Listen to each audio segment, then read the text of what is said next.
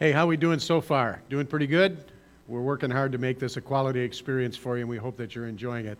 Hey, I want you to go get a piece of paper and a pencil because we're going to be going over some questions at the end of the message today, and I want you to write them down. So go and get a piece of paper and a pencil while I do my introduction here, all right? All right, we're going to talk about worry this morning. We're going to talk about why worry.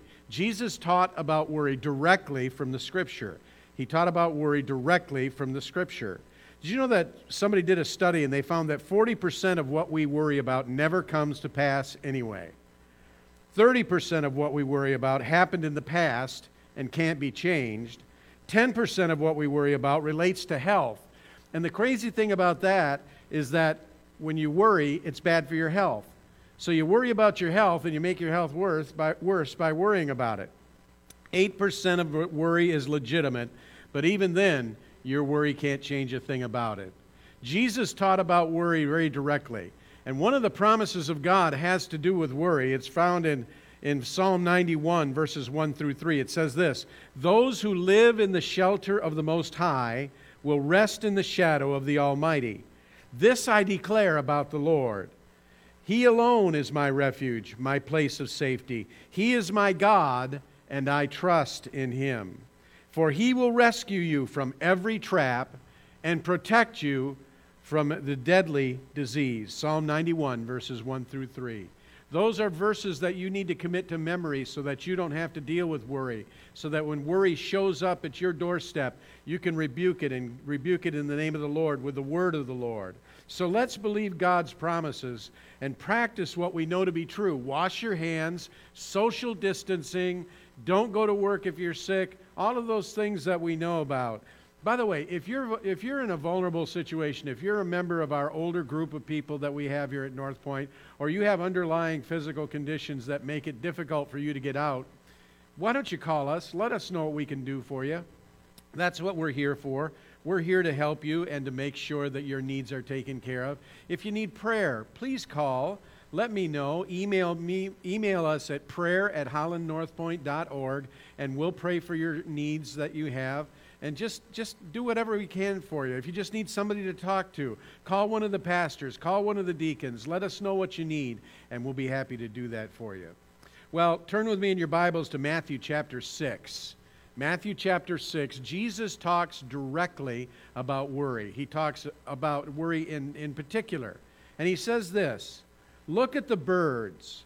They don't plant or harvest or store food in barns, for your heavenly Father feeds them. And aren't you more valuable to Him than they are? Can all of your worries add a single moment to your life?" I want you to concentrate on that. Aren't you more valuable than they are? God takes care of the birds of the air. And if He takes care of the birds of the air, He's going to take care of you too. Remember that. That's a powerful word for you this morning. And why worry about your clothing? Look at the lilies of the field and how they grow. They don't work or make their clothing, yet Solomon in all his glory was not dressed as beautifully as they are. And if God cares so wonderfully for wildflowers that are here today and thrown into the fire tomorrow, He will certainly care for you. Why do you have so little faith? You know, this verse tells us that faith and fear cannot coexist together. Where there's little faith, there's greater fear. We need to remember that and keep that in mind. Where there's little faith, there's greater fear. Where there's great faith, there's little fear. And certainly, God cares for us. That should drive our life. Is your life driven by faith, or is it driven by fear? Remember that from last week? We asked that question. Is your life driven by faith, or is it driven by fear? And then carrying on with that verse, it says in verse 31, "So don't worry about these things, saying, 'What will we eat? Or what will we drink? Or what will we wear?' These things dominate the thoughts of unbelievers. But your heavenly Father already knows all of your needs. Seek the kingdom of God above all else and live righteously, and He will give you everything you need." Three points there. Seek the kingdom of God, first of all. Seek after God's kingdom. Seek after the kingdom of God in your life. And live righteously. Live a holy life before Him. Live the best life that you can now. Did that come from somewhere? I think so. but you just want to live your righteous life now before God, and then He will meet all of your needs. And then Matthew 6:34 says, so don't worry about tomorrow, for tomorrow will bring its own worries. Today's trouble is enough for today. Don't worry about tomorrow. Tomorrow is going to come no matter what you do. It's going to be here, and you can't do anything about the things you're going to face tomorrow today. So just worry about the things that are for today, right? Wrong. Don't worry about the things today. Don't worry at all about things. That's what Jesus is telling us. But I want to bring out 3 points that these verses tell us about God and His nature and how we should live our lives. First of all, it talks about God's great love for us. God loves you. God loves you today. He loves you with an everlasting love, He says. In Romans chapter 8, verses 6 through 18, it says, when we were utterly helpless, Christ came at just the right time and died for us sinners.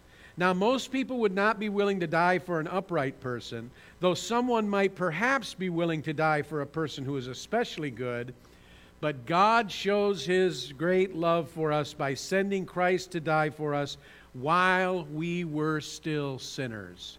God loves us so much that He sent Christ to die for us before He had any guarantee that we'd respond to His love, that we would accept His love. There's a risk factor that's in this that the Bible tells us about, that God sent His Son before He had any guarantee that we would respond to His love. That's the kind of God that we serve. He loves us.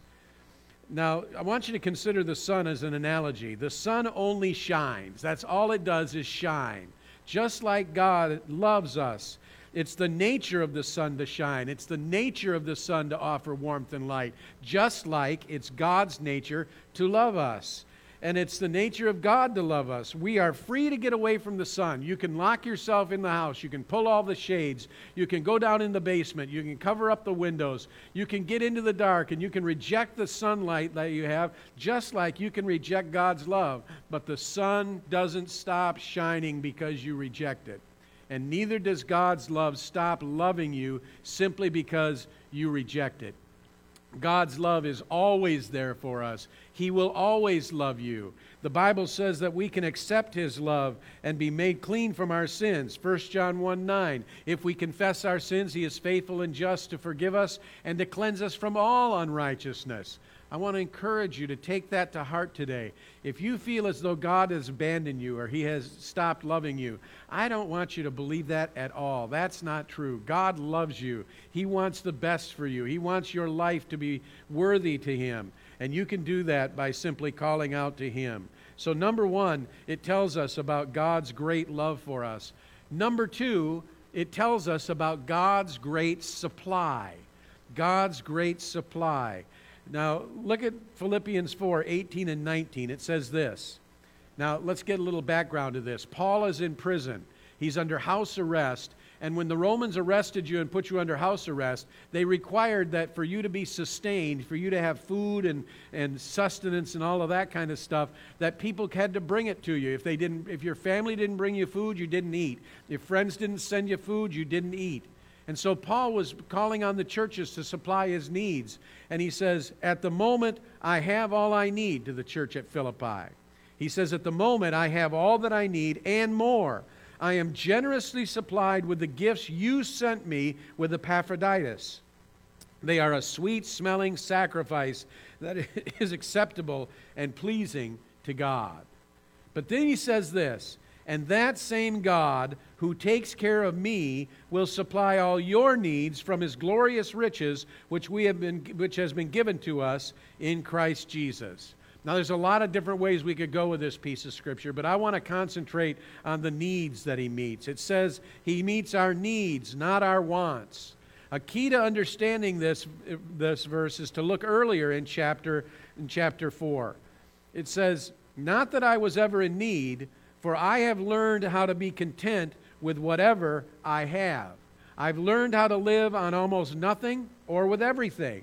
I have learned the secret of living in every situation, whether it's with a full stomach or empty, with plenty or little. In other words, Paul was saying, you learn to live where you're at. You learn to live in God's grace where you are right now. Those circumstances that you're facing don't determine your level of faith. God determines your level of faith. God determines your level of faith. You need less than you think you do. Did you know that? You actually need less than you think you do. You think you need a steak when you really just need food. A peanut butter sandwich will do sometimes also. You think you need a house with a 4-car garage and 4 bedrooms and 3 bathrooms and a man cave because that's what you need. No, that's what you want. What you need is shelter. And God supplies those things to us. Whenever we need them, He's there. God loves us and has promised to meet our needs today. God's great supply is always there. There was a bishop in a small town that preached a rip-roaring sermon on God's ownership, and it put a rich parishioner's nose out of joint. The wealthy man was really upset by thinking that he didn't own everything that he had. So he invited the bishop over for lunch, and after lunch they went and they walked around his estate. They went through his beautiful gardens. They saw all the flowers and all the plants that were there. They went across his woodlands and they walked across his fields, and he got all done, and he said, "Now, Bishop, don't you think that I own all this?" And the bishop just smiled and looked at him and said, "Ask me that question in 100 years. You see, God retains ownership of everything that we have. It's His to begin with. As the creator of all, God owns it all. There's nothing that is not under His authority that is not available to Him. It says in Haggai 2:8, "The silver is mine and the gold is mine, says the Lord of heaven's armies." In Psalm 50, verse 10, it says, "For all the animals of the forest are mine, and I own the cattle on 1,000 hills." In 1 Chronicles 29:12, it says, "Wealth and honor come from you alone, O God, for you rule over everything. Power and might are in your hands, and at your discretion people are made great and given strength." God has the power to heal you this morning. Do you need healing? He created your body, and with simply a word from His mouth, He can bring healing to you this morning. Do you have a financial need? He owns the cattle on 1,000 hills and the wealth in every mine. So knowing all these things, knowing that God loves us beyond anything else, and that God owns it all and has it all, why worry? With all this, why worry? Did you know that worry is an attempt by your flesh to take God's place in your life? Worry is an attempt by your flesh to take God's place in your life. Don't let worry rule your life. Now, we all can't stop the birds from flying over our head, but we can stop them from nesting in our hair. We can say no to worry. When worry comes and begins to raise its ugly head in our faces, we can say no to worry. We can say that we're not going to let it be there. 1 Peter 5:6-7 says, "So humble yourselves under the mighty power of God, and at the right time He will lift you up in honor. Give all your worries and cares to God, for He cares about you." God cares about your worries and about your fears. He wants to take them away from you. He wants to lift them up. He wants to relieve your worries and your cares. Let Him do it. Let Him take away your cares this morning. John 14:27, Jesus was talking to His disciples, and He said, "I'm leaving you with a gift, peace of mind and peace of heart. And the peace I give is a gift the world cannot give, so don't be troubled and don't be afraid." Jesus had just got done telling him that He was going to go away and send the Holy Spirit. The disciples were tempted to be frightened and concerned that Jesus wasn't going to be there anymore. But Jesus said, "No, I'm going to give you a gift. It's peace of mind and peace of heart." Are you living in God's peace today? You can, simply by receiving the peace that only God gives. I want you to pray with me right now that God will give you that peace. If you need God's peace, I want you to receive this prayer by faith. Father, we come to you right now, and I ask for my friends that are consumed with worry today, that you would simply take that away, that you would come in your power and in your might, that you would deliver them from fear, and that you deliver them from worry. God, I pray that your word would sustain them, and that your Holy Spirit would come into their hearts and their lives and lift them up today. We ask you this in Jesus' name. Amen and amen. Did you receive that power today? I trust that you did. Now I want you to take that piece of paper that I had you give, and here's your homework for today, okay? I want you to do this with your family when we're done here. I want you to discuss these questions together. And first of all, discuss questions about God's love.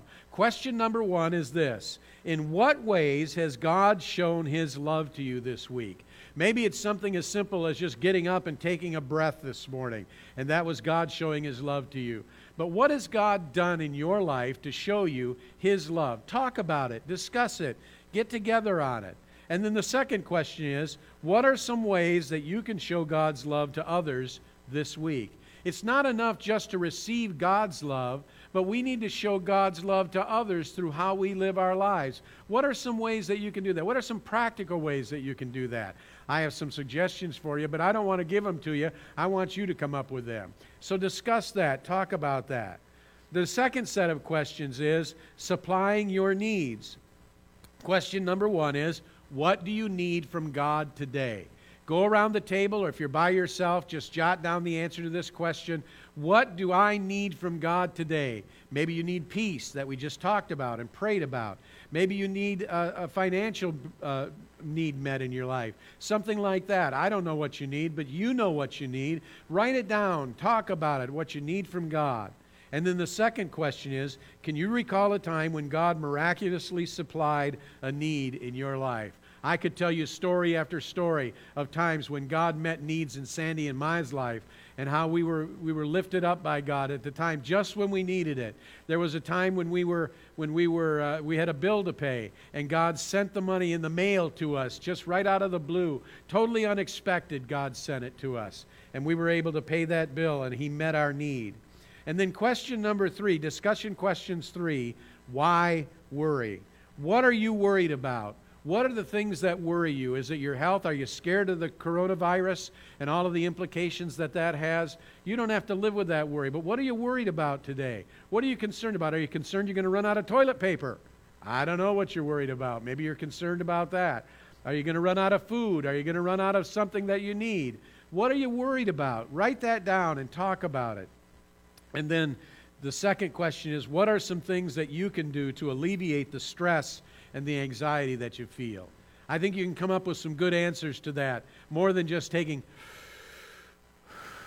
deep breaths.